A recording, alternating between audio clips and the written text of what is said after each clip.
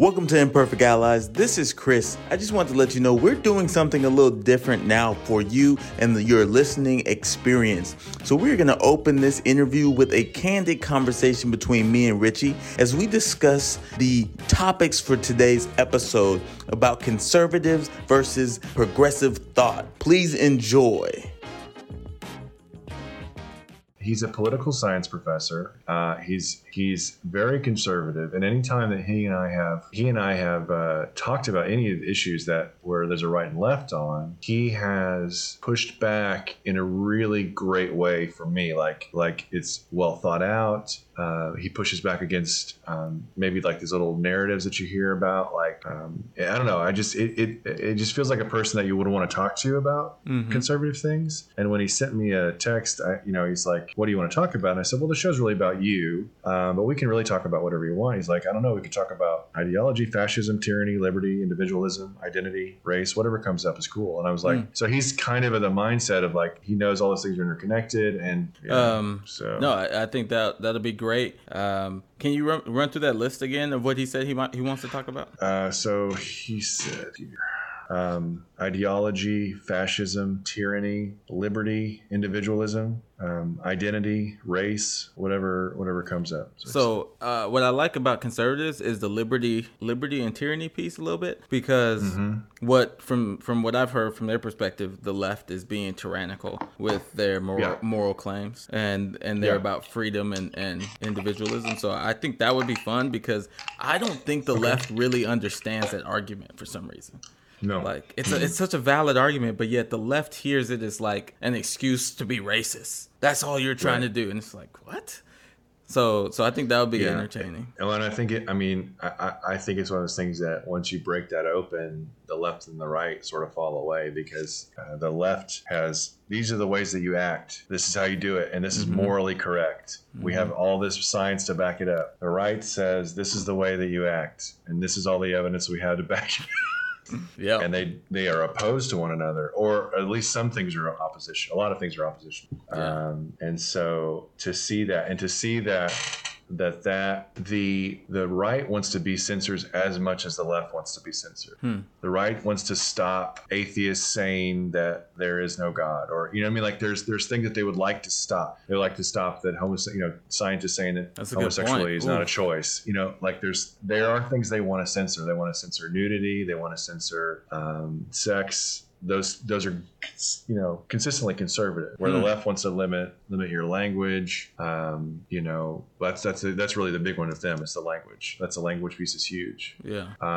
So it's just really interesting because there really is no difference. It's just I have come to this side when we're all searching for this stuff, and then there's this so I think we all start somewhere in neutral, right? And then we pull out and they come back and they just meet. They meet right there. There's this place where the far right and far left will just, we want to tell you what to do with your, the right wants to do with your body, right? They want to tell you what a woman can and can't do with her body.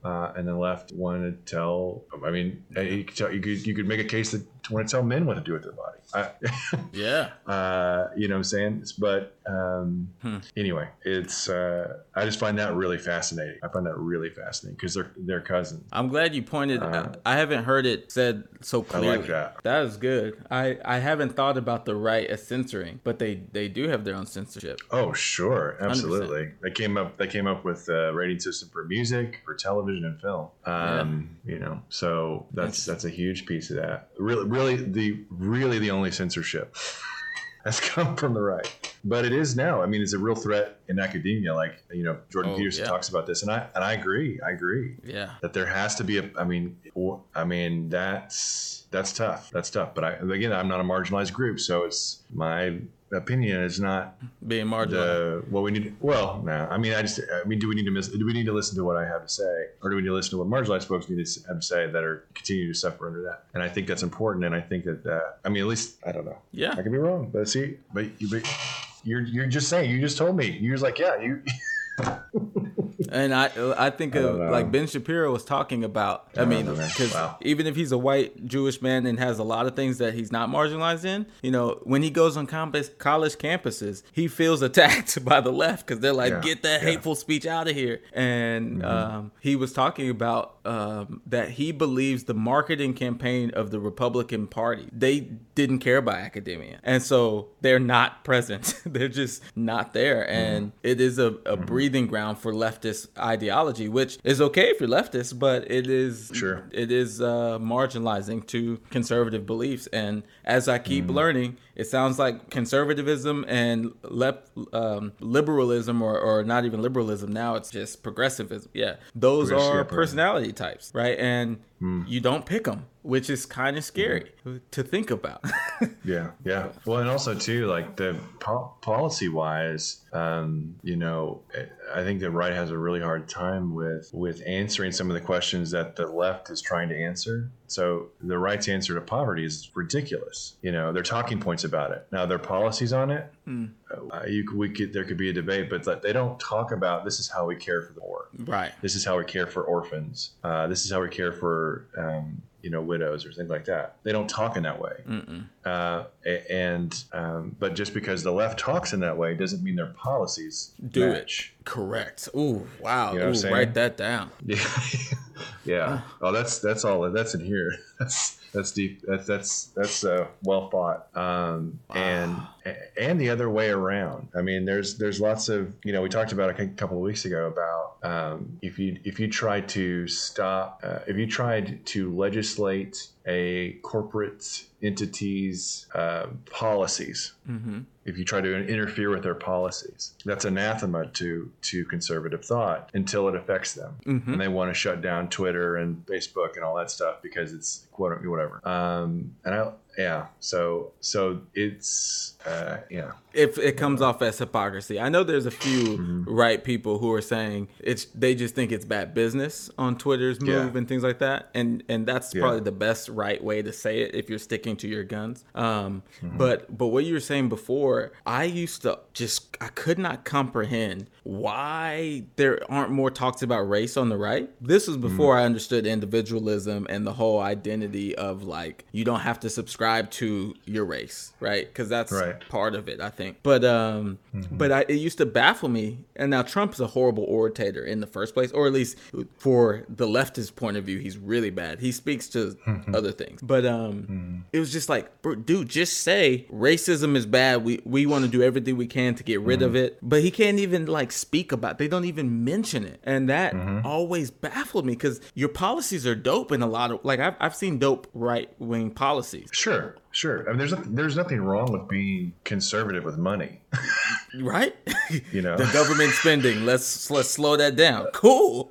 Yeah, and also less bureaucracy. Yeah. Oh, you know, that's also another thing. It's a cornerstone of conservative, quote unquote conservative. You know. Sensible. Makes sense to me. Yeah. Right. And personal liberty. It's another one that the left does not talk about personal at all. And the crazy thing to me, man, is you have Ruby Ridge and George Floyd, and it's the same fight. In that a tyrant has killed these people through these structures, and so are tyrants all along down the line, and it affects. It doesn't affect just just black, just white, just poor. It affects everybody in the country. 100%. And some people feel protected by that tyranny, and some and most people don't, because that's why most people have voted to have voted for traditionally. See, that's the thing though.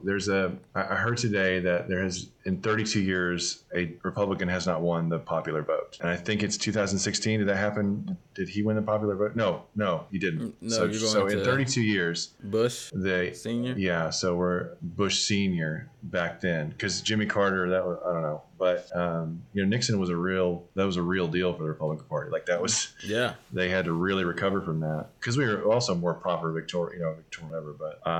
But to say that, but Clinton, for instance, created the 3-strike rule. Like Clinton was a Republican in so many ways. Oh, he was in a lot of ways.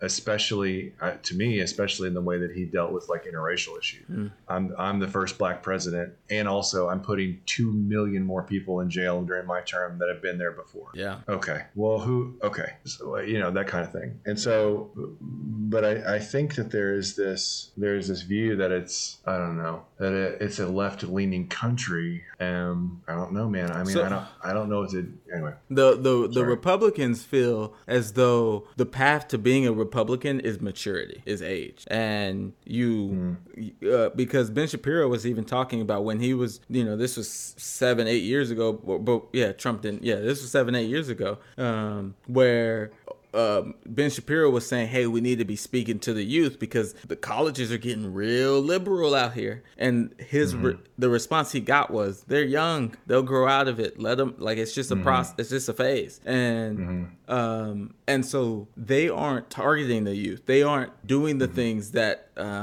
that really grow the marketing side of things on the youth side. And right now with the internet, culture is so much more expansive that the youth culture it's from the bottom up now. Like whatever the youth movement is, whatever the internet is pushing, it expands everywhere. And so, you have years and years of more and more college students being liberal. And then you have social media and stuff. So even kids that aren't in college are now liberal because they're adopting that media, as media is typically liberal anyways. And so it does feel like the city or the country is becoming more and more liberal, but it's also cities, and cities still only have so many electoral votes, and cities still only have so many this and so many that. So like the popular vote, I think, is going to always not reflect the right, or I don't know how you feel about the Electoral College. I personally love the Electoral College because it's designed to make sure that there's always some kind of balance of the rural family and the city family. They don't want too much power. It goes back to the same reason small states didn't want big states to have all the power and things like that. Yeah. And I think that's important to a republic that's this big. Attempt to equity. Yeah. For sure. I get that. And people disagree with that because the popular vote, if you are on the left, you've been killing that thing for a few years now, and you're mad that it doesn't result in the results you want, essentially. Yeah. I mean, I think that's an interesting thing because the Electoral College, I think on the surface looks like it gives more weight to somebody in Idaho versus somebody in New York City. And I think people feel that. Oh, well, while my vote is one vote, that guy's is 2 votes. And I think that may be a misconception or an emotional catch that people can't get past. Right. I mean, I think it's a similar problem with segregation, right? Like it's just, you want to say you're treating this thing separate, equally, but we're clearly unequal. That's all complex, but I don't know. I mean, the rural person feels the popular vote is slanted immorally. I'm sure, even though it's a vote, but because we're not a democracy, like a legit democracy, we're a republic. It's that, and I don't think people understand those things either. Like the simple understanding of the Constitution, of the laws, of government, those things aren't really well known either. So it just we voted. It should just be a straight vote. But like I was playing video games with my friends, and my buddy was like, I don't get why if the president's doing a bad job, we just can't fire him. Like, why does it have to go to all this litigation and all? It's like, yo, you can't just. It's the leader of the free world. Like you can't just cut him. Like there has to be some bureaucracy because otherwise everyone would have been cut. Like we're treating it as though the government is like voting for our favorite person on American Idol to win, and it's like, whoa, it's way bigger than that. And I don't know how to communicate that without, like, I keep getting I've been called a fearmonger, Richie. Wow. A buddy of mine is like, dude, you are fearmongering ridiculously. Like, calm down. It's not that scary. Like, it sounds like you have really I forgot the other terms to use, but it's just these phrases to basically marginalize and make you sound like crazy. And I've never spoken fearful things to anyone. I think what I was saying, like, so a buddy of mine is really for minimum wage to increase, and I'm for minimum wage to increase too. But there needs to be some groups that can opt out out of it so that they can get a job in the first place. Like they need to be able to have some kind of leverage, because if you're a criminal, I'm not going to hire you if I have to pay you what I have to pay everybody. That's just how businesses operate. And this Republican what do they call it? Representative. Jesus. Yeah. This Republican representative is fighting for ex-cons to be able to opt out of minimum wage, and the left is saying he's racist because he knows the black people are ex-cons and he doesn't want them to have more money. And it's like, no, he's hard. He is a hard sell as a getting a job. And if you are a capitalist, your leverage is how much you're willing to charge. Like if David was like, yo, I'm only gonna charge y'all 100, we're like, sold. You got our business, right? That's part of it. But leftist people don't understand that. And I brought that up, and he was like, you're just fear mongering, and you've been indoctrinated with that that sounds like economist. What do you say? That sounds like economist narratives or something like that. And it was just like, it's actually economy. Like I don't. Yeah. How did we get to this? How did we get to the fact that just the basic tenets of economy is twisted into fear mongering? Yeah. I don't know, man. And I think too, like some people want to fight against political power. Some people want to fight against ideology. And that's where the far left, like the folks that are like, we need to destroy the republic and bring in either communism or socialism. I think that group is super small. Okay. Super small. I mean, but it's there. Yeah, because it sneaks in my timeline, and I'm like, oh, I didn't know my friends were way out there like that. Okay, good to know.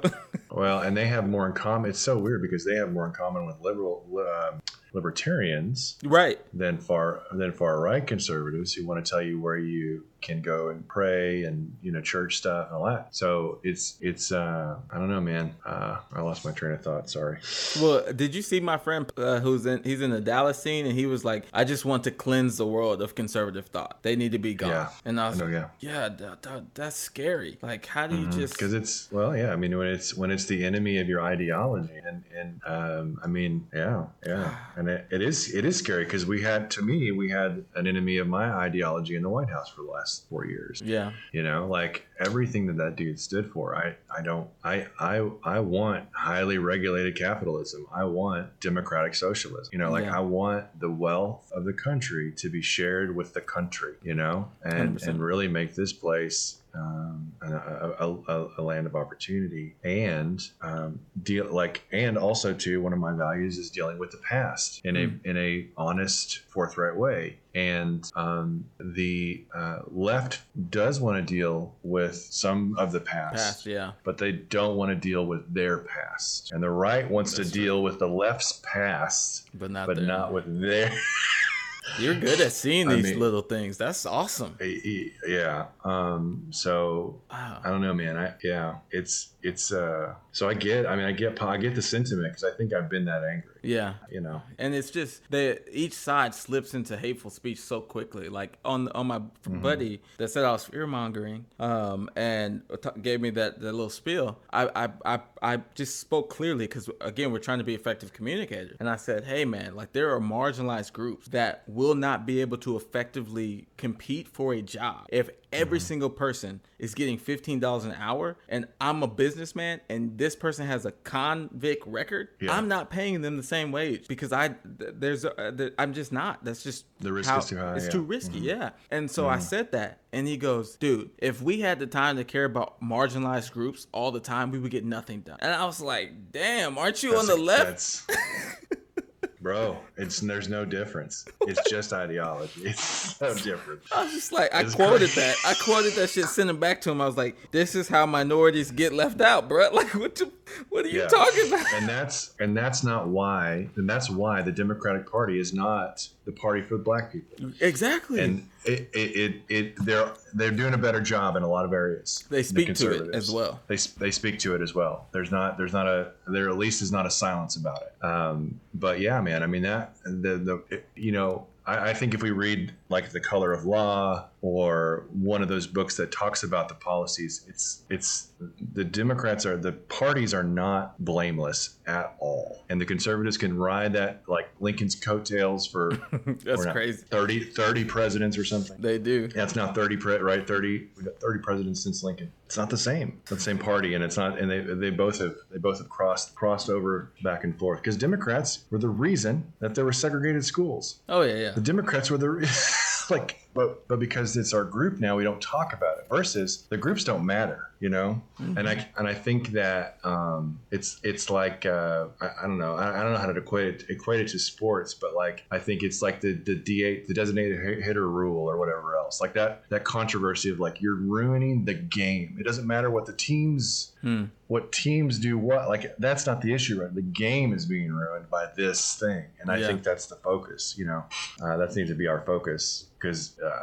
if Mitch McConnell will push through legislation that will increase equity in the country, I'll support Mitch McConnell. I don't care. Right. Like I don't care about the teams. I care about the game and like who's able to play and all that stuff. Yeah, it's mind blowing. Fairness. And, like I feel like at this point we could say like both parties have messed up royally. Mm-hmm. So it needs to stop being so tribal and so team this and team that. I again, it's that Tower of Babel BS. It is so hard to effectively communicate what you're trying to say to the other ideology. Like it is so hard. And I would love for us to really figure that out. And I think this conservative guy coming on, Gerald, I think that's a great opportunity for us to try, because again, like I said, we are a new niche. We are the left side trying to have maybe freedom of speech, which isn't a term that we can use because that will turn away the left,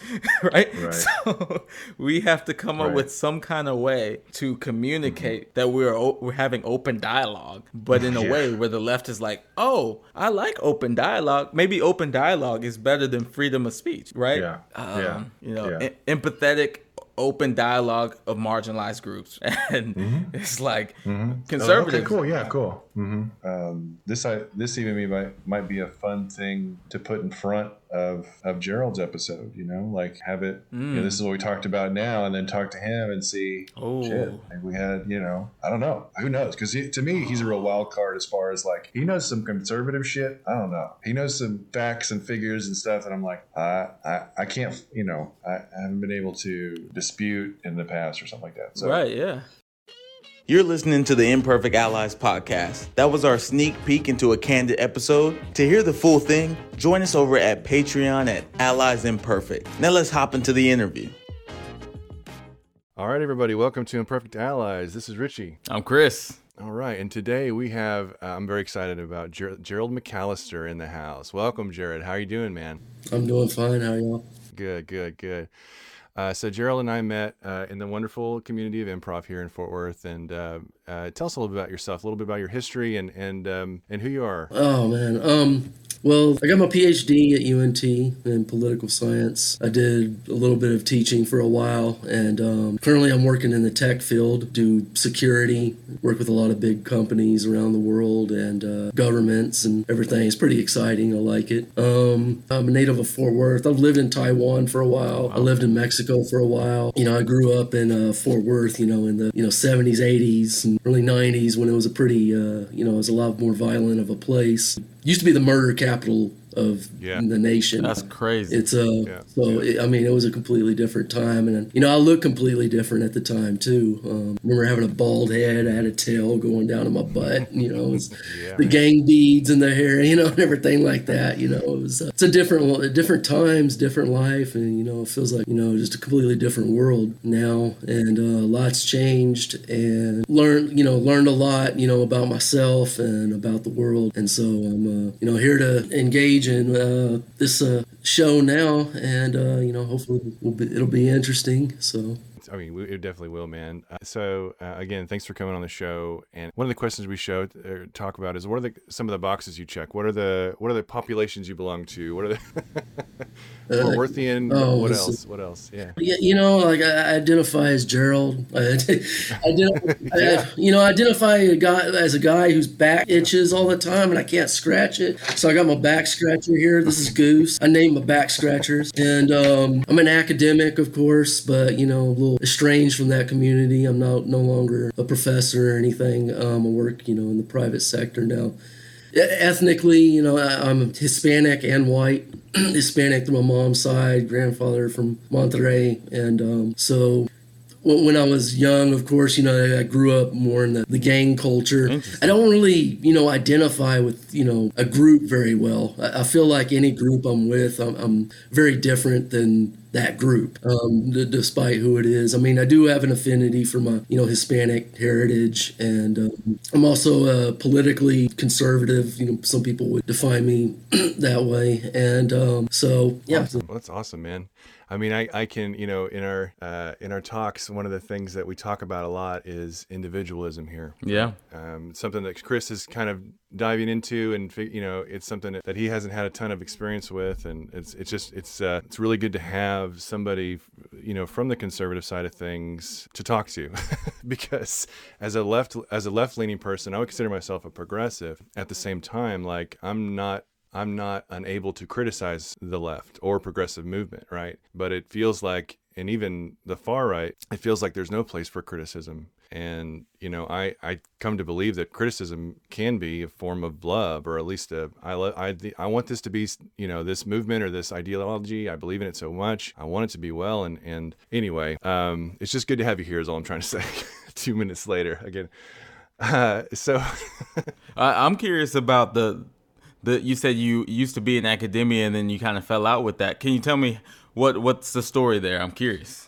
When I went back to college for my PhD in 2007 and 8, I think a lot of people did. And I think that just sort of the basic economics of it is too many people went back. And then we all started getting out and there weren't enough jobs. And that's sort of the simple form of it. I mean, there's other things too. With the, with the Affordable Care Act, they if they kept you for too many hours, they have to pay your health insurance. And so what they started doing, because we have adjuncts, and in academia, I believe they started keeping more and more adjuncts. And basically, so I get my PhD, I go and I teach, and I get this check every month, and I felt like it said chump on it because it was just so low. And I was like, man, I worked too hard for this, and it didn't seem like there was really any escape for that from that. And I did, get shortlisted. That's, a good thing where you get interviewed and you go for the interview. And I do remember, the ideological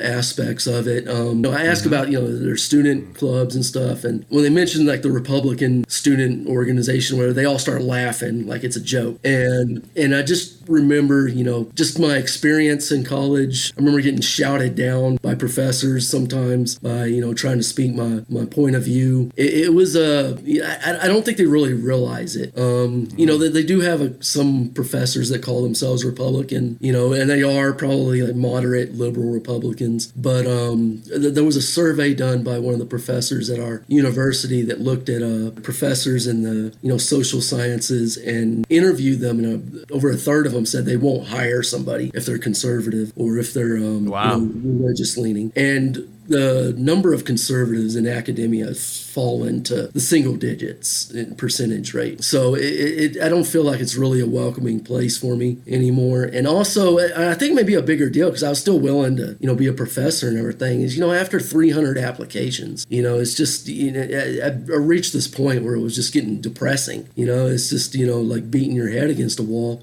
I'd get up and, my whole body just like wouldn't move, because it was like, stop doing this to yourself. And when I decided to, switch careers and to go, I felt like this whole burden just sort of lifted off my shoulders. And within like 2 years, I'm already making as much as I would have been as, on a full track professorship. And I feel like academia itself is, I don't want to call it a joke. I did learn a lot of good skills. I mean, I do have a lot of statistical skills, methodological skills. I did do a paper in a top journal in my subfield. I calculated war probabilities based on regional power balances, and it's very technical. And, I have those abilities, and, I feel that's a beneficial thing. But at the same time, I think something needs to change. People are racking up these college debts. I got my master's without ever taking out a loan, but I can't say the same thing for my PhD. Yeah. I had to take out some loans for that. But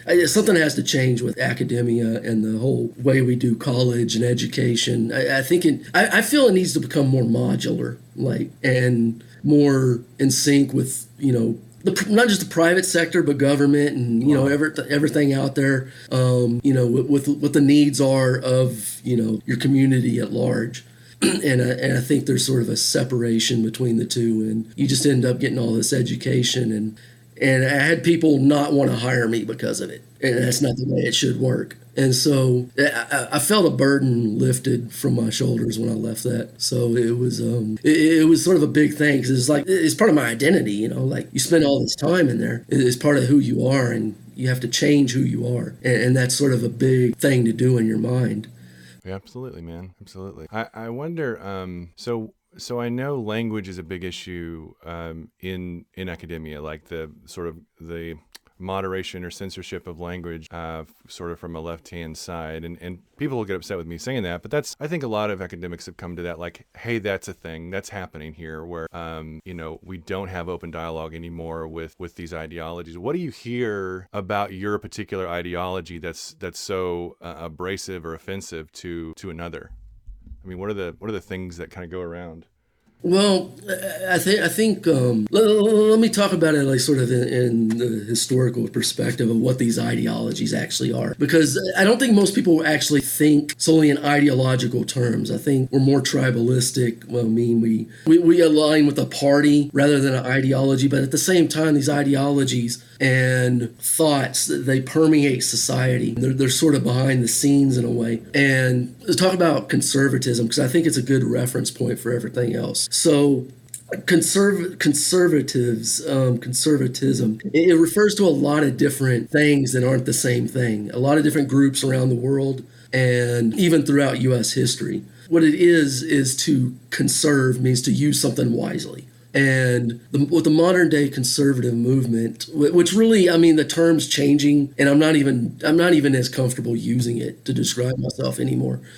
I consider myself, I might even start calling myself more an Americanist. Because the thing that I'm thinking about conserving is the conservatives, and the big talk radio shows and things, their type brand of conservatism is conserving the ideals that the founding of this country were built upon, that we're individuals with inalienable rights endowed on us by nature and nature's God.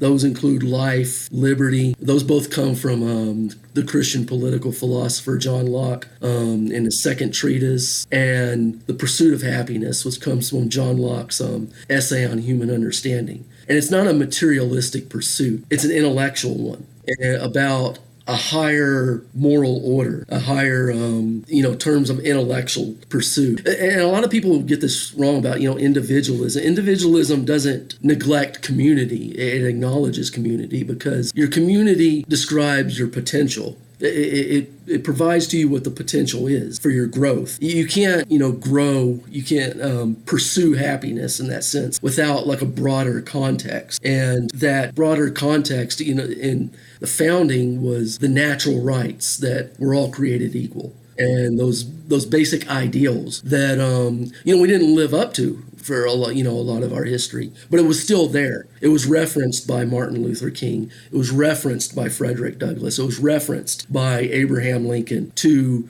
become better as a society, as a national society. And one of the things that they taught was character, and that's an individual pursuit. And character is, it deals with how we treat each other as human beings. If we're made in the likeness of God, I mean, you got to treat people. You got to listen to them. They have a right to speak. They have a right to be. Not a right to be heard in so much that you have to listen to everybody, necessarily, but, a right to not be silenced. And, they wrote, these rights, some of these rights into the Bill of Rights that, and a lot of them had to do with the rights of the accused, most of them, because, when a government becomes tyrannical, everybody becomes a criminal. And, you saw that with the French Revolution, because if you have unprincipled revolutions, if there's no principles to rest it upon, then it just keeps going and going until everybody becomes, a target. And same thing, you saw the Cultural Revolution in China. Mao Zedong, sort of outlived his usefulness in a way in terms of, bringing about this revolution. So he demands this ideological, purism that becomes sort of God in of itself. If you reject like this higher order of morality, then you have to find it somewhere else. All men are created equal or we're not. Either we have individual rights endowed by our Creator, or we do not. These truths are either eternal or they're not. And anybody claiming to progress beyond those ideals are not progressive, they're regressive. And the ideas that come about are just new forms of tribalism. And so you have this sort of ideological, struggle within our country. And the progressives, so you have these terms, progressive, liberal, conservative. And liberal really, for most of my childhood, referred to people who had the same foundation as the conservatives did. They just believed in a more active government to bring it about. And there was, and you get this more progressive element, which really didn't take hold in the Democrat Party mostly. I would say over the last 15 or so years. I think Occupy Wall Street was a big sort of turning point. And now I feel like you get a lot of these ideas, but you don't just get the progressives, which, I sort of think of progressives as, sort of nice people, like they want to, they still want to, believe in human rights. They don't talk about natural rights, but they talk about, human rights, because they believe more in a government role in that. And, but, we can find, agreement, but it also opens the door to a lot of different leftist ideologies too, I believe. And you're getting these things like critical race theory and so forth, where where the founding is, the whole endeavor of America is in its DNA racist. And if it's down to its DNA, well, you got to destroy it, which is the whole Marxist goal in the first place. And so you can see this, and the attacks on the individual themselves. You can't be, especially, I see this a lot against black conservatives, they're like what they're treated to, and, a lot of violent assaults on them, and the names that they're called. I mean, you saw, the thing between Snoop Dogg and, when he was calling out, all these different black conservatives and, calling them the C word. And, it was just when I see this, you're a certain race, so you have to think a certain way. That to me is reminiscent to what I was reading in Mein Kampf. It's where Hitler theorized Aryans and Dutch and, we're basically culture creating people.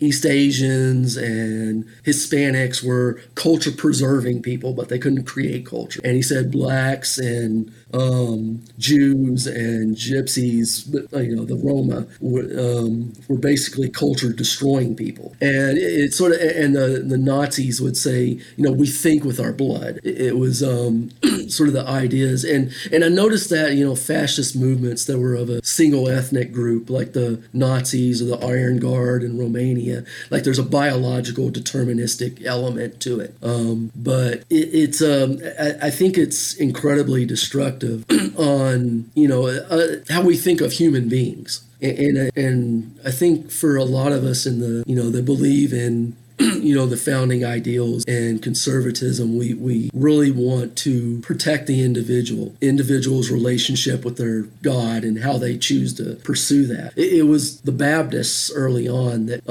came up with the reasoning that if the government dictates to you who, you should worship, that's counterproductive.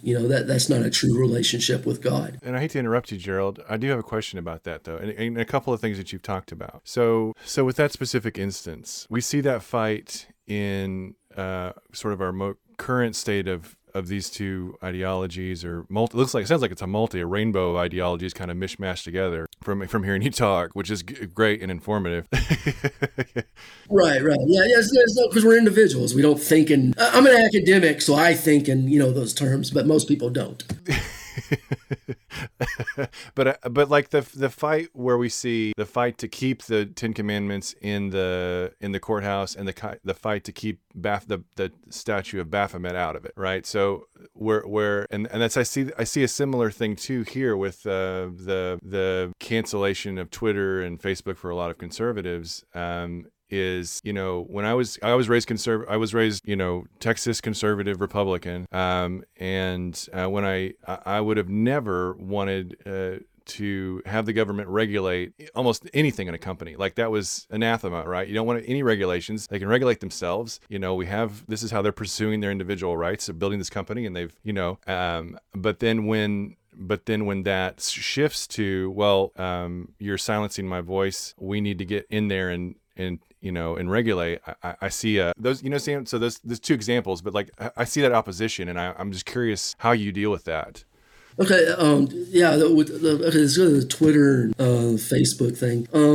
Trust busting, monopolies, and so forth. We haven't really dealt with it. I mean, there was a case in the 90s, but it hasn't been something we've really dealt with in our lifetime as much. It's like Standard Oil, really, right? Standard Oil is the last. Was that the last? Or AT&T, maybe? Standard, yeah.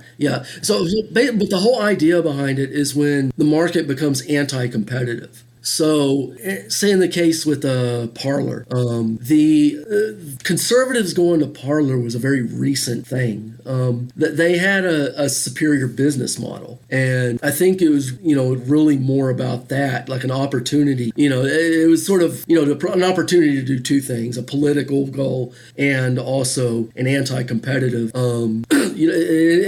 It's not a monopoly by the definition. It's more like a cartel. Where they sort of cut them out of the marketplace, so that people do not have a choice to select which social media outlet they want to go to. But the thing with the Twitters and Facebooks is that we have these things called you might have heard this the publisher versus a platform.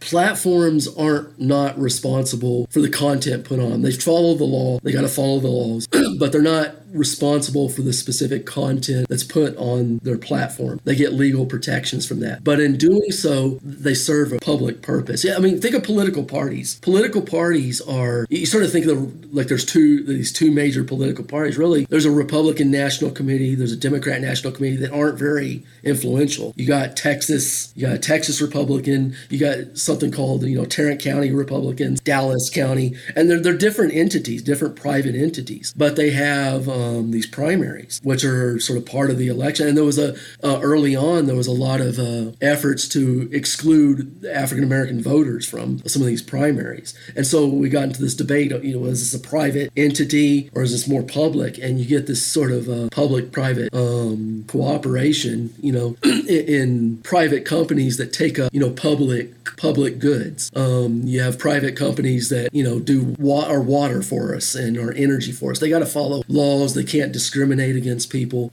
Same with platforms. They get these legal protections for being platforms, for allowing, being a space for essentially free speech. Now, if they want to be publishers, they can do that. They can pick and choose who they want to put on there. But then they should be subject to legal ramifications for the things they put on there. And we have a law right now that sort of, I forget, I read the history the other day and I just can't recall it, but it was, is it 230 law 2, that law that says basically it protects these platforms it protects them like they're platforms, but also gives them a lot of discretion over, what it is they want to post and everything, like they're publishers. And it's something that needs to be addressed. And I think there's bipartisan agreement on that.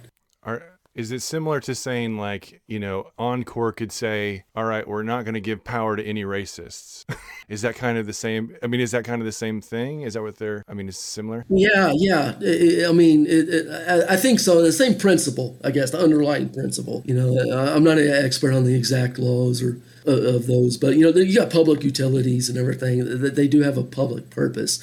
And when it comes to the Twitter and Facebook, there's a lot of debate over it. I mean, it's not like this is a settled question necessarily, but I think the the conservative point of view is that for a free market to thrive, there's got to be sort of clear rules on how this is done, and you can't have a cartel of people in Silicon Valley sort of keeping competitors out of the market, like what they did with Parler, even if they say, it was for a different reason. And also, when it comes to censoring political content and everything like that, well, they're acting more like a publisher in that sense. You saw what happened, CNN and all these news outlets with, what was that kid's name? The one was, he got into it with a Native American guy in Washington, D.C., and they said he was mocking that Native American gentleman and everything, but he wasn't. Like when they showed the full video, like they were just standing there, and he ended up winning like all that money from them because he can sue them. But it's a private city. They had to shut down. I think they had to shut down his school from all the threats that were generated by that. Right. Well, and I see that kind of thing where there's this like narrative, not only with I see that with CNN, I see that with Newsmax, I see that with WSNBC, I see that with Fox. Like there is a narrative that we're going to, and by that I mean the story that we're going to tell is, look at this racist dude making fun of this Native American guy. That's the story we're going to tell. And the facts outside of that, I'm not saying that's for every story, because we have to trust journalists at some point, at some information. I don't know. This whole like that's a whole other thing, and I know we're all over the place, but I mean that's another thing too that I'm like, no, it's I think it's all related, really. It's to sort of these basic beliefs, the principles, underlying principles that undergird our nation and how we treat each other as individuals, and you got these competing narratives as to what this nation is and what it's about, and not just the historical, sort of. I mean, you take like the original, abolition versus those who were pro-slavery. Those who were pro-slavery didn't want the these ideals that were at the federal level to extend to their states. They said, you don't have it. That's the reason, like the term states' rights. A lot of people on the left like to associate it with racism, because sometimes the racists use this argument. The thing is they also tried to push a lot of stuff at the federal level too. They were just usually outnumbered. But the thing is, it was, well, we're not part of that, narrative at the federal level. Well, once it, sort of spread, it took forever. The 1960s, is when I think, you get rid of this real systemic racism at, this large level within the United States. And but now, and for a few decades there, you sort of, I don't know, the debate was sort of, we had the same rules, I guess, in the minds of most individuals, and we're losing that.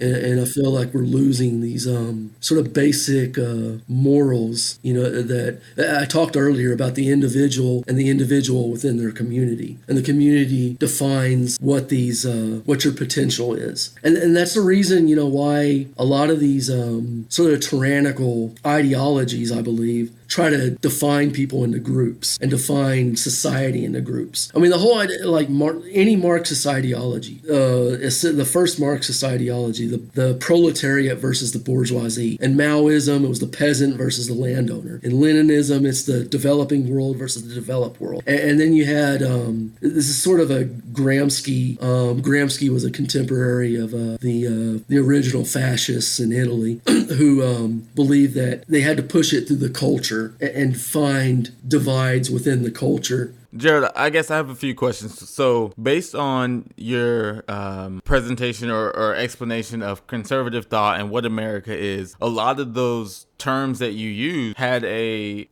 viewpoint of the ideology of not being about ethnicities and not being about tribalism. And so, for a left voter who hears that their ethnicity should be disregarded, right? That is how that kind of is translated, right? Those thoughts and the way that is explained comes off as though therefore racist, because the idea of their race or their ethnicity should be maybe ignored or admonished. They can't tell the difference between what your intentions are based around culture. And so is there a thin line?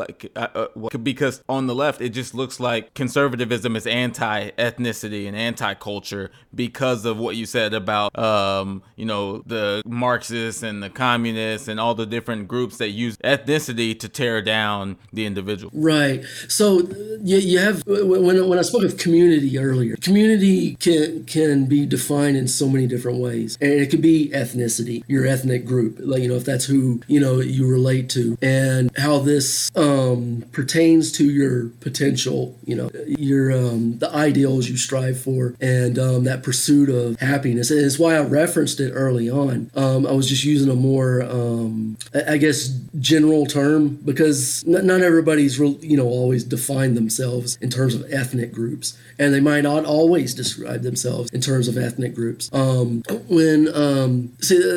thing with these totalitarian ideologies is like with China and their creation of the Zhuang, this group that sort of defines everything. It sort of overcomes the individual. The individual becomes insignificant. And I guess that's what we're striving against. And I guess it's because of the current state of things. And it wasn't always like that, with people that were constitutionalists, because, Frederick Douglass, he spoke about this to basically to abolitionists, and he gave a speech during the 4th of July, and he basically told them, what's the 4th of July to me? Because he escaped from slavery, and he still had so many brethren that were enslaved in the South, and he says, this national narrative, it doesn't speak to me. And he shifted, over the decades later. He became more of an ally of Lincoln. I believe Lincoln's wife gave him his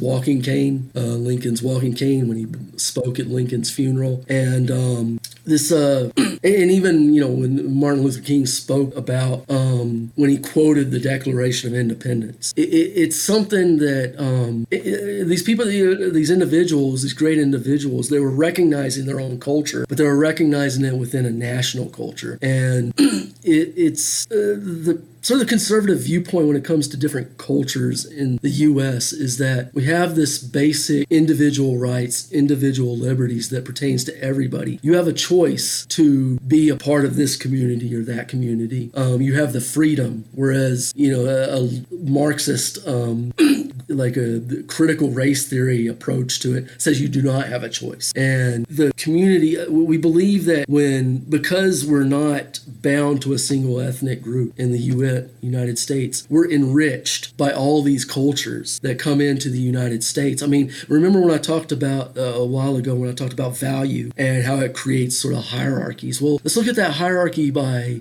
national heritage, just in terms of our income levels. The top 10 highest income earners, there's only one European group in the top 10. That's the Basque. There's Australians are in there too. They're white, South Africans are, you got blacks and whites. And South Africa is majority black, but in the U.S., the immigrants are more white. I believe they're more more Jewish South Africans. But Ghanaian Americans, Nigerian Americans, Egyptian Americans, that they have higher incomes than the median white income earner. So it's, I guess, I understand what you're saying, and you're right, because what people in the conservative movement need to do, because we're all patting ourselves on the back, 12% of the black vote, it's really nothing, in the grand scheme of things, right? I mean, it's not nothing, but it's nothing to be proud of. What we need to do is reach out, really, because we're about entrepreneurship, and reach out to those black entrepreneurs to be more. And Trump was trying to do this with these community programs and things, and but it's something that's going to take a long time. And I don't have all the answers, but it's something that we need to address. And I think with these these black conservative voices that the left just it really despises. You got like a Candace Owens, or even like a Thomas Sowell, or these they're easier on Thomas. Yeah. Well, I mean, but it's different people believe differently, and it's I think we need more voices like that. And I think we're going in that direction, and I believe this trend. I don't think it was just Trump. I think he changed the Republican Party. He during the primaries, he got I believe over twice the vote that Obama did in the primaries during his midterm election. He brought a lot of new voters into the Republican Party, made it more of a worker-oriented party. I still got, huh? And I think the same for Bernie. Bernie did the same thing for the Democrats, I think Bernie did the same thing for Democrats. I mean, coming in and really, really moved that to a more left than they've been, at least more progressive than they've been. Well, yeah, the thing, I think, like if you're coming from the left, or you're coming from, a conservative point of view, what you see in these parties is really an establishment. And I was speaking about that elite class earlier. And I think you're, on the left, they talk about these, things that they never implement. And on the right, they do the same thing. And it's, the people are getting fed up with that. And you have a podcast here. I believe podcasts are now like the freest form of communication now, for political discussion in the United States.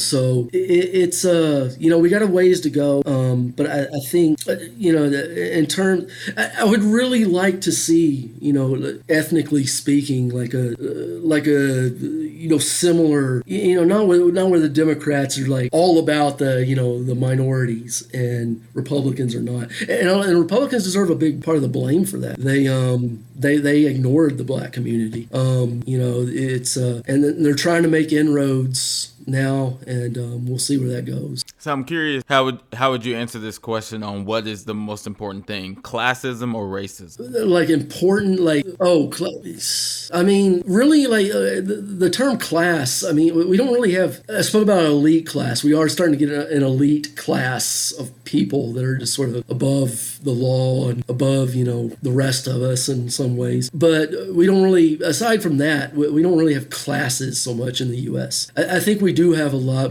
of problems when it comes to racial divides in the U.S. and I'll speak, specifically, from a conservative point of view, what we look at is, the evidence. The biggest predictor of success for an individual in the United States, or really, in almost any society, is a two-parent household. And unfortunately, in the black community, there's this, you have what is it, like a 74% out of wedlock birth rate now, and that makes you 20 more times likely to end up in prison, makes you, several times more likely to end up impoverished. You also have failing schools. Baltimore, I don't think had a single student pass basic math. The whole school district. I mean, what the hell? And that's why, on the conservative side, we're for school choice. If you can choose your own schools, you can choose a better school. You're not locked into, and you hear all this thing about systemic racism. racism. I think about the system. At the very basis of the system, we have, the Declaration, you have the Constitution, the federal level. You also have a bureaucracy, and you have cities, you have city government and, state governments. And I do believe, at many of these city levels, you do have barriers that prevent success. And it's not that it's so much directed at Americans of African descent, but it's rather geographical, that a lot of Americans of African descent live in these cities. And it's these big cities with these political machines where you're locked into these failing schools, and you're not given the opportunities that the rest of Americans have. And I believe that if you push for school choice, I think that could be the next civil rights movement. That could be the next, growth and freedom and individual liberty. The pursuit of happiness, like, again, it's an intellectual and a moral pursuit. That intellectual part, you can't pursue it if you're not given, if you're not taught the basics. I think it's the intellectual piece is just also an awareness piece. So I'll share my personal story. So personally, a lot of the conservative ideals, the individualism, what the conservatives consider as American, right? Just basic American foundational things based on Constitution, civil liberties, all those things. None of that stuff made any sense to me, because the way it was communicated to me was basically explained that my own agency is what is the reason why I'm wherever I am at that time. And so if I'm in a place that I would consider to be oppressive, it is my own fault. And there's a lot of strength in recognizing maybe the choices that I made to lift myself out of a current situation. But I think what is misunderstood on the right is that so much of the Black experience is that I have to value my Blackness because I've been told that it is less than. And because of that, I truly, truly care about my race. I truly, truly care about my culture. And when you have conservatives that speak as if like Blackness is not something to speak about, it's like something to be almost ignored, and the discussion is about this individual, this great American who has never really looked like me from the stories, then every little bit of communication that is coming from a right-wing pundit or advertisement or anything, it is always overlooking me because it doesn't speak to my race. It doesn't speak to my culture. It doesn't speak to my group and our collective community. And so you see this growing divide, like you said, the Republican Party has not done a good job of speaking to the minority groups. And I think a big piece of that is they don't blatantly just speak about race, because it doesn't fit the individualism, right? It is exactly counterintuitive to speak about individualism and at the same time speak about culture, black. And so I'm curious, do you see a way where the right will just start talking about race just like as blatant as possible, just as the left is? Because if it is the ideology thing, then I don't know why race can't be adopted. I don't know why Blackness can't be a part of the Republican movement as well. No, that's a great point. I think if you turn on any conservative talk show host, you'll hear them talking about race almost daily. They, especially like locally, I listen to some of the local ones, and they talk about, like Dominique Alexander, the leader of Black Lives in Dallas, and they talk about, this out of wedlock birth rate, which is high in the white and Hispanic. It's like 50% in the Hispanic community. It's American culture at this point. It's American, yeah.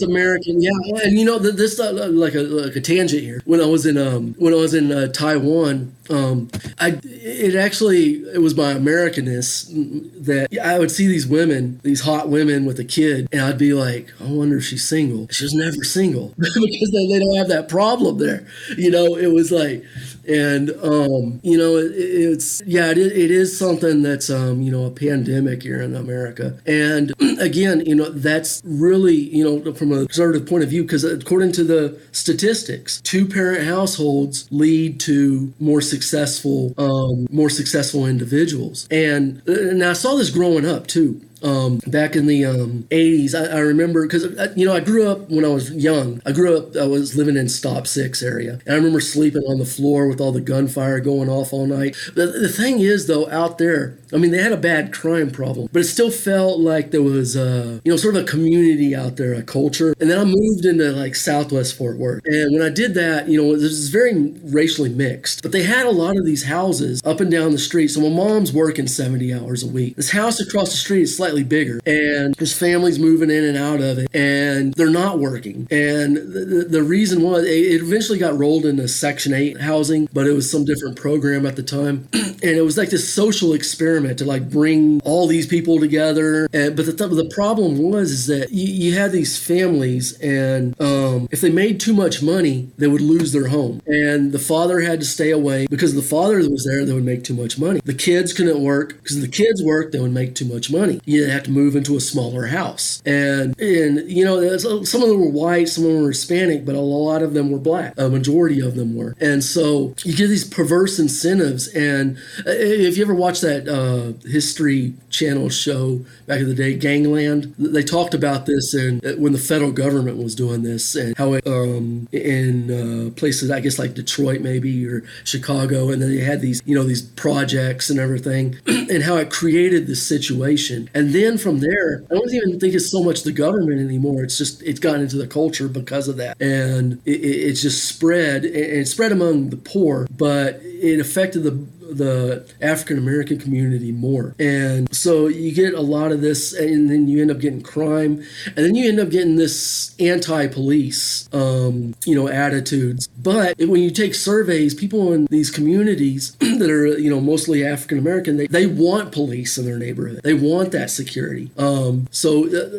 Lack of security, a lack of police funding, and that's another tangent I'll go off on in a second. But and the schooling, and the out of wedlock births, and this is really in conservatism. We talk about this all the time and how to solve it. And yeah, and so a lot of the things you're saying I've heard because I listen to conservative talk a lot, and I guess what I'm noticing is there's a distinct difference between how race is discussed on each side. And the right talks about racial issues and the problems that are imposed on different races, but I don't hear any discussion of black strength, of black empowerment, of black growth. Like I hear the focus on schools, I hear the focus on neighborhoods, I hear the focus on crime, but I don't hear the celebration of black power and black strength, and those things are detrimental, because for me as a black man, I want to hear a Republican say,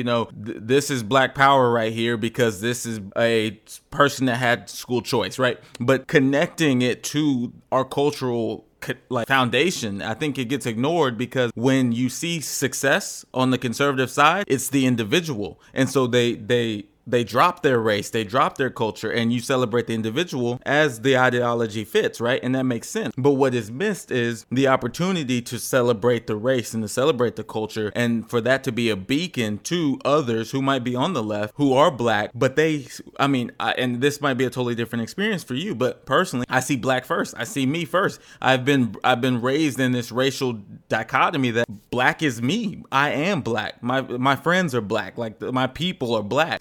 So if I see an individual succeed, but I don't hear about their blackness, it's like, oh, they're not even talking about me. They're talking about Thomas Sowell, who I heard this and I thought it was ridiculous because it just speaks to the disconnect. Thomas Sowell is a professor at this time, and one of the black students comes in class and says, "Hey, my brother," because that's how black people interact. And he says, "I am not your brother. I am not your brother." What? Like, why not? If he might not be religious, but if you're religious, we're brothers in Christ. But culturally, we're brothers. If not, we're brothers in arms. We're fellow Americans. It's like there's this consistent need to shed yourself of the culture that we have, and that's what we see when I see Republican talk. And I agree with some of the policies, but it's the way that it's communicated. It just always comes off as if, hey, stop all that culture, leave all that at the door, and then you're welcome. And I think Italians face that. I think it's a part of American society as well, right?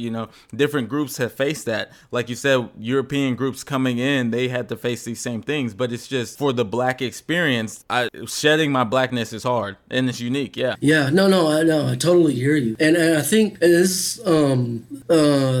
So for me, okay. So I'm part Hispanic, and and I think the reason maybe for that is I've gone to meetings and stuff, where there's other people that are considered themselves conservative, and I see other Hispanics there. A lot of them come from other countries and stuff, and a lot of them have different backgrounds than me. And I think for a lot of people in the conservative movement, we're talking about the voting patterns earlier. There's not that many black people that vote Republican. So I see some at occasionally at at a Republican meeting or at a conservative type thing, and but I think a lot of them don't have that experience in their background to even speak to that, and I think that's an issue. It is an issue. For me personally, like going back to what I was saying about the police thing. Here in Fort Worth, they started doing the zero tolerance, in the 90s. And a lot of my friends got, these chips on their shoulders over that because of how we were treated. And I remember it seemed like you get these people, these police officers, and the Hispanic Honor Society walks out, and all of a sudden they're all down on their knees because the gang unit is there, and they're challenging some of them to fights and stuff. And I think, there was you didn't have the internet back then, so it's not like that they were as familiar with the dress and everything, and I think there was a lot of mistakes made. Also, we saw a dramatic drop in crime in Darien County too. Yeah, and we have the Fort Worth is really, relatively speaking, there's dangerous parts, of course, but it's a pretty safe place to be. And it's a big, thriving business community. We're growing.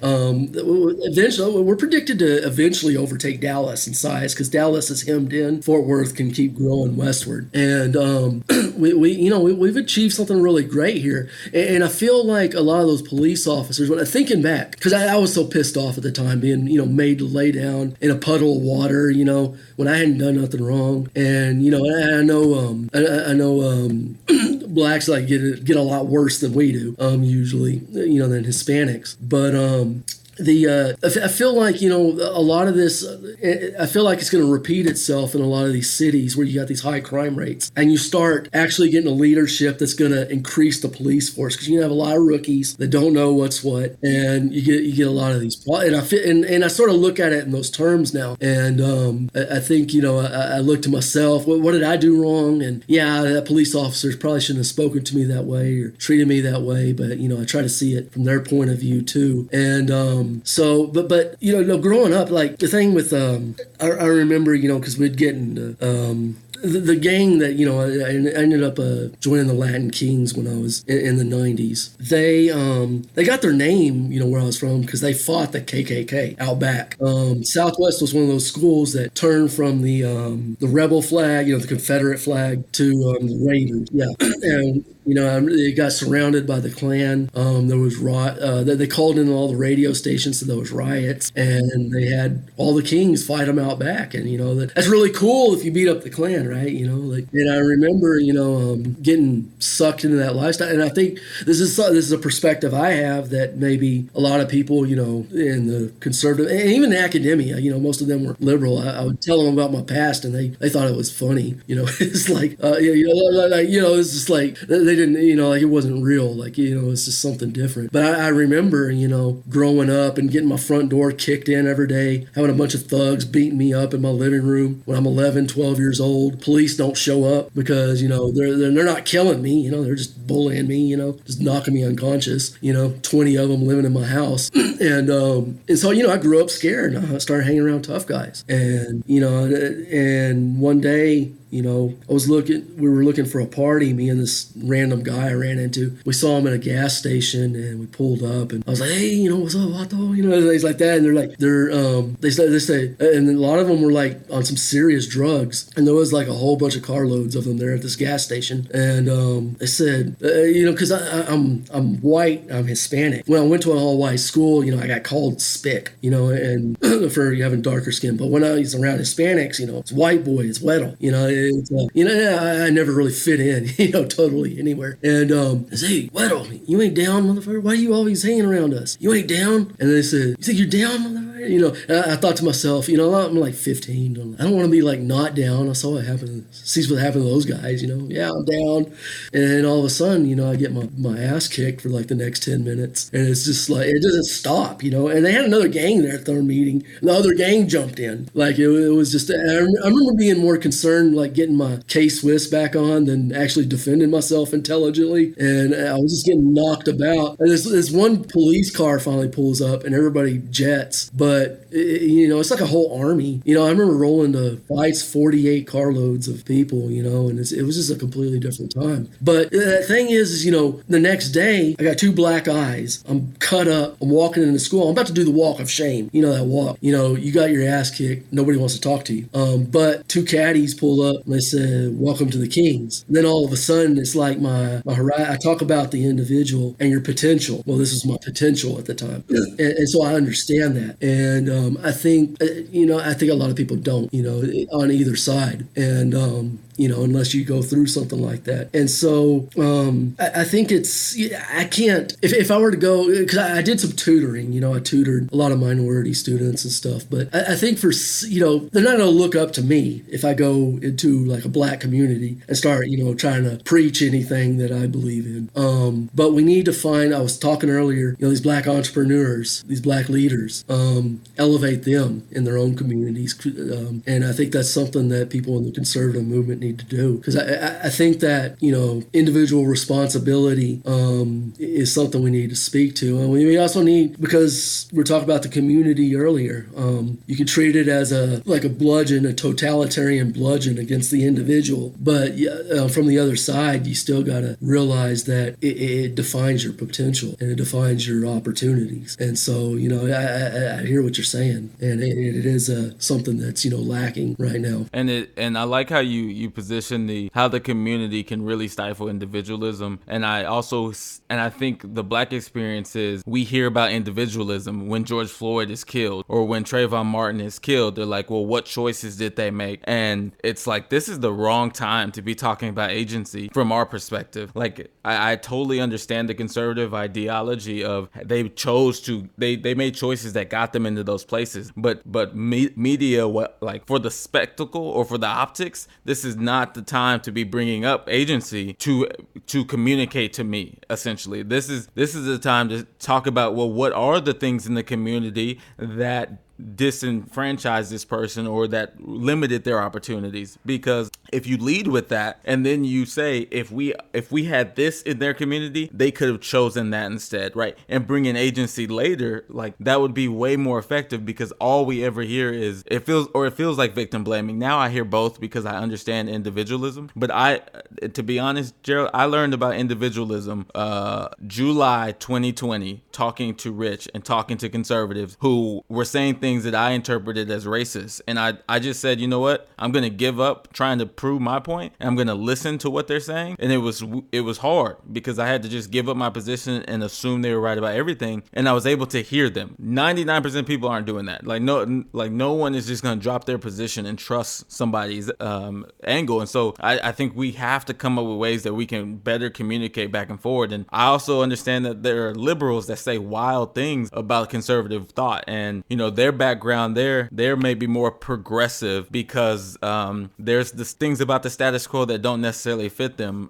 So now it's legal for gay marriage and things like that. But I have some friends of mine that the status quo of marriage was something that was impossible for them for most of their life. So it wasn't even an ideal to hold, and there was no agency that would even change that, right? There was nothing they could do to adopt that mentality. And so if the right isn't talking about your agency, even if because you're not fitting the Christian morality, right? It then sounds like agency isn't the only thing that the right cares about. It sounds like the right does care about more religious things, or, controlling a woman's body, which is not agency. So it's like, it's this back and forward of, is it about individualism? Is it about freedom? or is it about the status quo and keeping things as they were? And a lot of people's backgrounds back then was worse, right? And so that idea is scary. I mean, I know people that are fearful of conservative thought because they think the idea is to go back to yesterday or back to when they needed a green book to travel. Like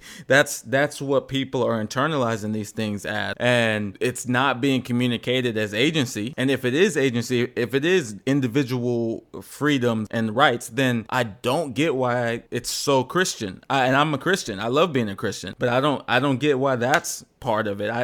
To me, that has nothing to do with agency and individualism, or at least from a gay person's perspective, or from someone who's Muslim and things like that. So there needs to be simplification or clarity on how it's communicated, in my perspective, to bring the gap, to bridge the gap to those more central left people, because there's a lot of us that we just don't like. We're not trying to censor free speech. We're not trying to do any of that, but it has become fearful to agree with some of the things that Trump might have positioned as individualism to you and populist parties to you, but to us it comes off as the past, as trying to remove all the things that maybe Obama built, and then of course Biden's doing that, and that's a totally different thing about executive orders wiping out previous presidents. I disagree with that completely, but it just seems like we have this tug of war, and it's because there's a lack of communication on both sides. Well, we're not doing that tonight.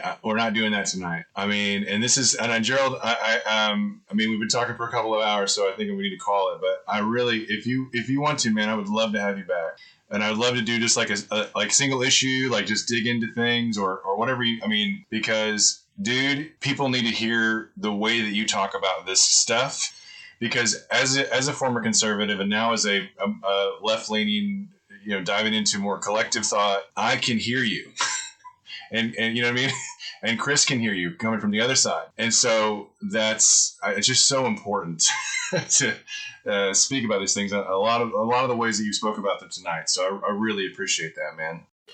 Thank you for listening to Imperfect Allies. This is Chris. I just want to let y'all know we have an awesome episode next week with Stacey Harkey from Studio C. Yes, the one, the only. Featured on NBC's Bring the Funny and seen on Conan O'Brien. We have Stacey Harkey here. Join us next week as we discuss life as a Black gay Mormon with a sprinkle of funny.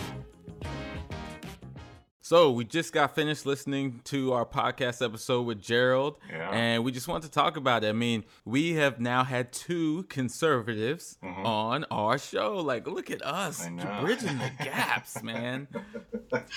Yeah, I mean, it was, I think listening back, I think one of the things that really worked for the conversation was it wasn't until the end that Gerald started using talking points. And I think that was super important, right? He came at it from a very historical understanding and like context, which is sorely lacking. He came at it with of course he's knowledgeable. I mean, the guy's, definitely super intelligent.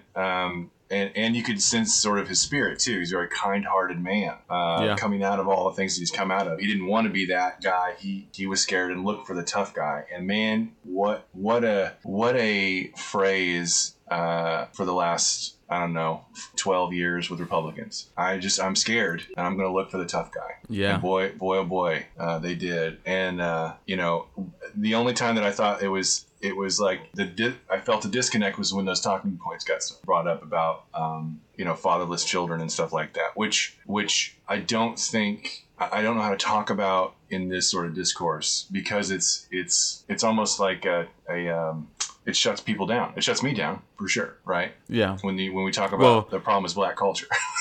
Yeah, and I think we hit on it after the fact, and this is I think a big issue of how it's always presented is that's an American issue. So let's stop with it being a Black American issue, because it's across the board. Yeah. Now, yes, the more disenfranchised you are, you're going to be exponentially impacted by the negative facts, the negative aspects of your country, right? Yeah. But that has nothing to do with being Black. That has more to do with being in poverty in a country that is having morality issues across the board, and maybe even extreme individualism in relationships. Like, I'm not a partner, I'm myself, right? So I I do struggle with that, but we kind of got around it. I will say, Richie, because I do digest so much conservative information, it was very hard for me to hear a lot of it, because I guess, and this is the crazy thing, maybe it's because I have a bias towards anecdotal experiences that he started to share towards the end. And he did talk about like his exodus from the academia. Yeah. But it, to me, I heard so much of the consistent conservative spiel, which maybe might just be the reality. And I have to check myself on that and go, maybe this is a consistent story, right? And this is the honest reality. This is the anecdotal truth, is that I was in academia and I felt pushed out and I didn't make enough money. And then I tried this other thing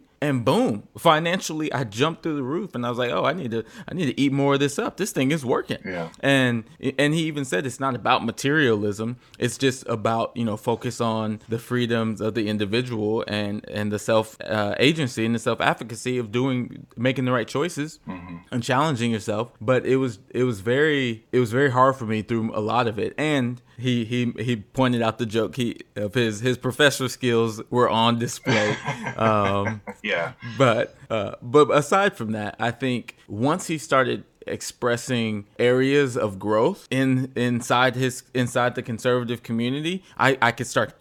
My ears perked up. I was like, okay, wow. He's talking about something now, nice. Which is, that's my own bias. But if we're looking for through lines, that was huge for me, because the rest of it, it was very crazy. But I kept hearing the word superior. I heard the word what were the words? I heard individualism, superior, facts, right, like all these judgment calls on the conservative way of life. Yeah. Whereas normally I'm not getting hit over the head on a way to be, like what is true. Like many of our guests, I'm hearing their story, and Gerald said that he doesn't really consider himself that conservative label, right? So right. I want to speak to that and use his words that he chose, because he definitely didn't say that he believes that conservatism is for everybody or anything like that, and he wants to force it upon people. But I do think a big piece of that hierarchy is saying like, hey, this is the top of the hierarchy, and I felt that. I felt a lot of the conservative talking points of that judgment. And it isn't, I don't think it's intentionally to say I'm judging you. It is the key aspect of individualism is you have to be judging yourself to know if you're moving in the right direction. Right. And so it's just, I can say that because I've studied conservatism and I've studied all that. But I think a listener who is far on the left, they're not thinking judgment is the internal judgment, and that Gerald, the whole conversation he had with us, he's had with himself, right? Like people aren't hearing that. And so it was really hard for me to tune back in and like find Gerald in it all, because I kept hearing the consistent conservative voice. But I need to work on myself and work on that, because I bet the left sounds just as ridiculous and consistently saying the same old. That's really interesting, man, because I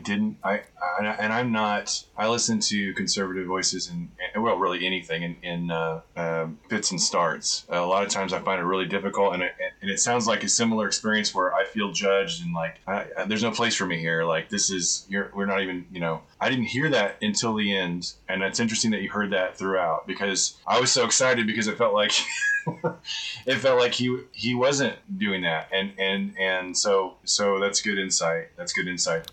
But share what you heard. I want to hear all of that as well. Well, no, I mean, like he said, like, the ability to acknowledge that the Republican Party and even the nation, like I think he was more aligned with sort of upholding the Constitution. Like that's really kind of my higher power here. It's not about a particular party, and I think that he has the ideology that the Conservative Party is more in line with that. And I think well thought out. Whether we can disagree with him or not, I didn't agree with him on a lot of what he said, and I had to stop myself to like, hey, what about this? What about this? and just let him talk, because we did a good job of just listening. I wanted to hear what he had to say, because I think, because even if we disagree, it's important that we listen to one another, and that's not being taught. That's not shown importance. It's liberals are crazy and conservatives are evil, and that's it. We will never talk to one another if that's the case. Right. And so what I heard was a conservative that did have a plan, or at least did think about how to deal with the poor. A conservative who did have a plan, or at least thought about dealing with racial inequality in some way. I did pick up on using ethnicity versus race, and that to me is a cop out, because even though race does not exist and was made in the 1600s, we talk about it all the time. There are real consequences for race still. And, and so, I guess that was a big part of it. There are things that stuck. That's really the biggest thing, was the ability to be critical of your own origins, or even of your own ideology or thoughts, or the people that represent those. I thought that was really, really important. And the other thing too is I thought it was pretty interesting about the centralization of power, like decentralizing that to the states. Now again, then it becomes, well, this state allows abortion, this state allows gay marriage, this state allows interracial marriage, this state, there's because people don't talk. We don't talk about how close interracial marriage was illegal. Thank you. Yeah. You know what I mean? So these things are really, really close, and I guess those are my two. I'll add a third takeaway, is that I really appreciated the historical context, like that. That is so important, so important. And it wasn't. He wasn't doing what I've seen people do. It is I'll say that I have seen. You might have seen it because you're a little deeper in the conservative stuff than I am right now. But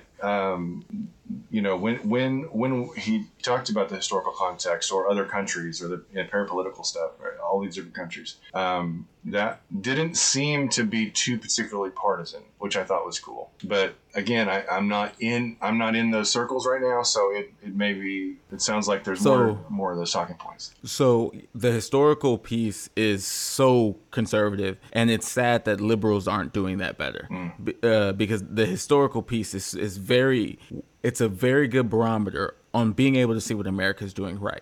And I think that's why the conservatives do go to those historical pieces, because, if you're talking about places that have abolished slavery, America is in the early adopting phase. Yeah. So, we can't forget those things, and conservatives bring those up. So I've heard a lot of it before, but I think it is important for us to notice the different ears we have, because there's a lot of listeners that aren't I'm dived in, y'all. I'm really I'm in the conservative. He's taking one for the team here, because I can't do it right now, man. I can't do it. If I went through, I subscribe, I let's just put it this way. I had to keep sending my Trump campaign emails to trash, because I get them so frequently.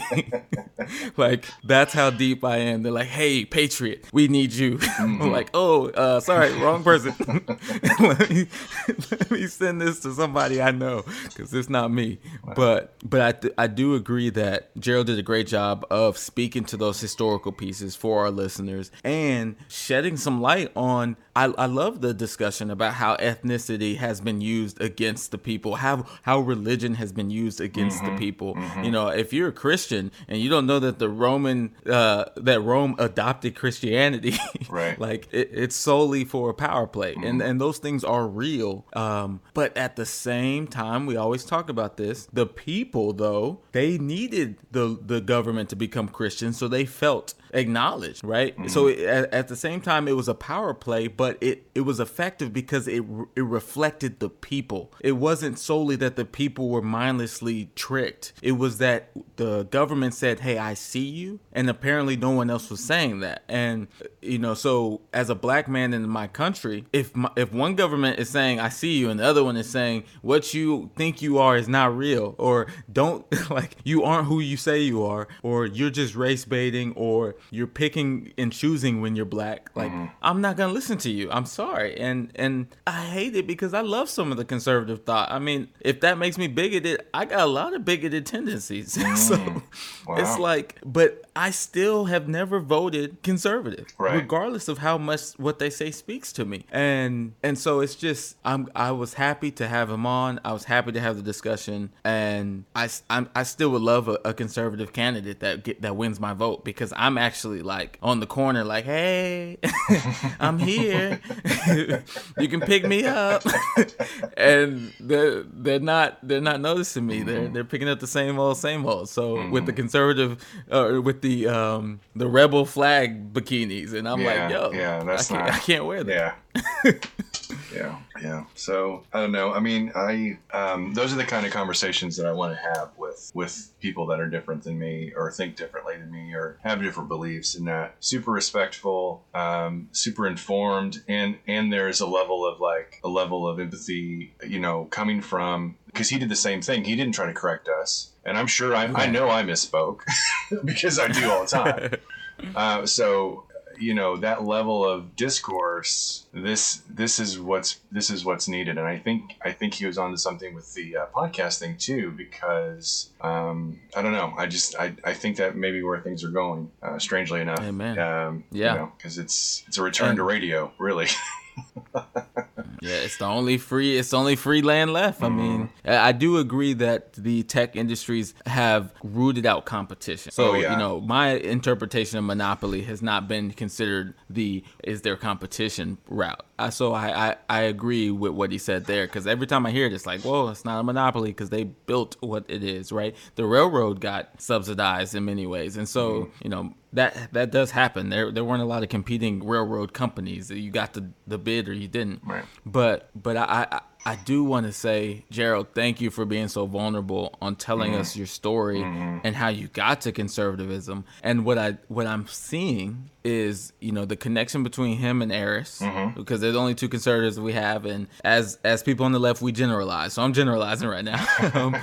But both of them have a story of overcoming a painful past. Yeah. And pulling themselves up by their bootstraps, may it be. And it sounds like Gerald had a whole career lined up before he switched up. Yeah. And so that needs to be noted. Like, he wasn't born into conservative thought. And Eris, on the other hand, he kind of picked it up at a very young age.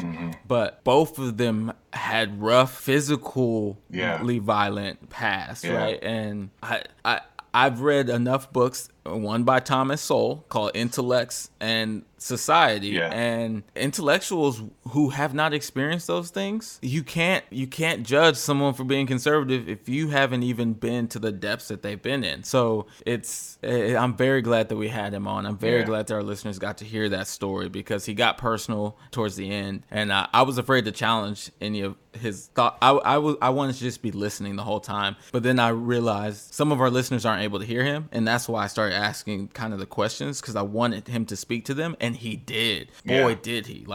He did such a good job there, and so he was a great. I want him back for sure. Yeah, for sure. I mean, I think it's voices like his that we can talk to him. Yeah, and saying? I wasn't sure at first. Like my own preconceived, bigoted, biased thoughts were like, I'm just gonna have to let this dude go, and I'm not gonna be able to challenge him because he might not be able to take it. And I was wrong for that, because he took me places I wasn't expecting. If you enjoyed listening to what Gerald had to say, to hear the whole interview, please join us on Patreon. We have the whole candid conversation with Gerald because it was phenomenal. And for time constraints, we had to cut it because he just has so many amazing things to say. But if you want to hear that, join us on Patreon. We have so many great added value there, full candids, full interviews. So, hey, let's keep growing the show.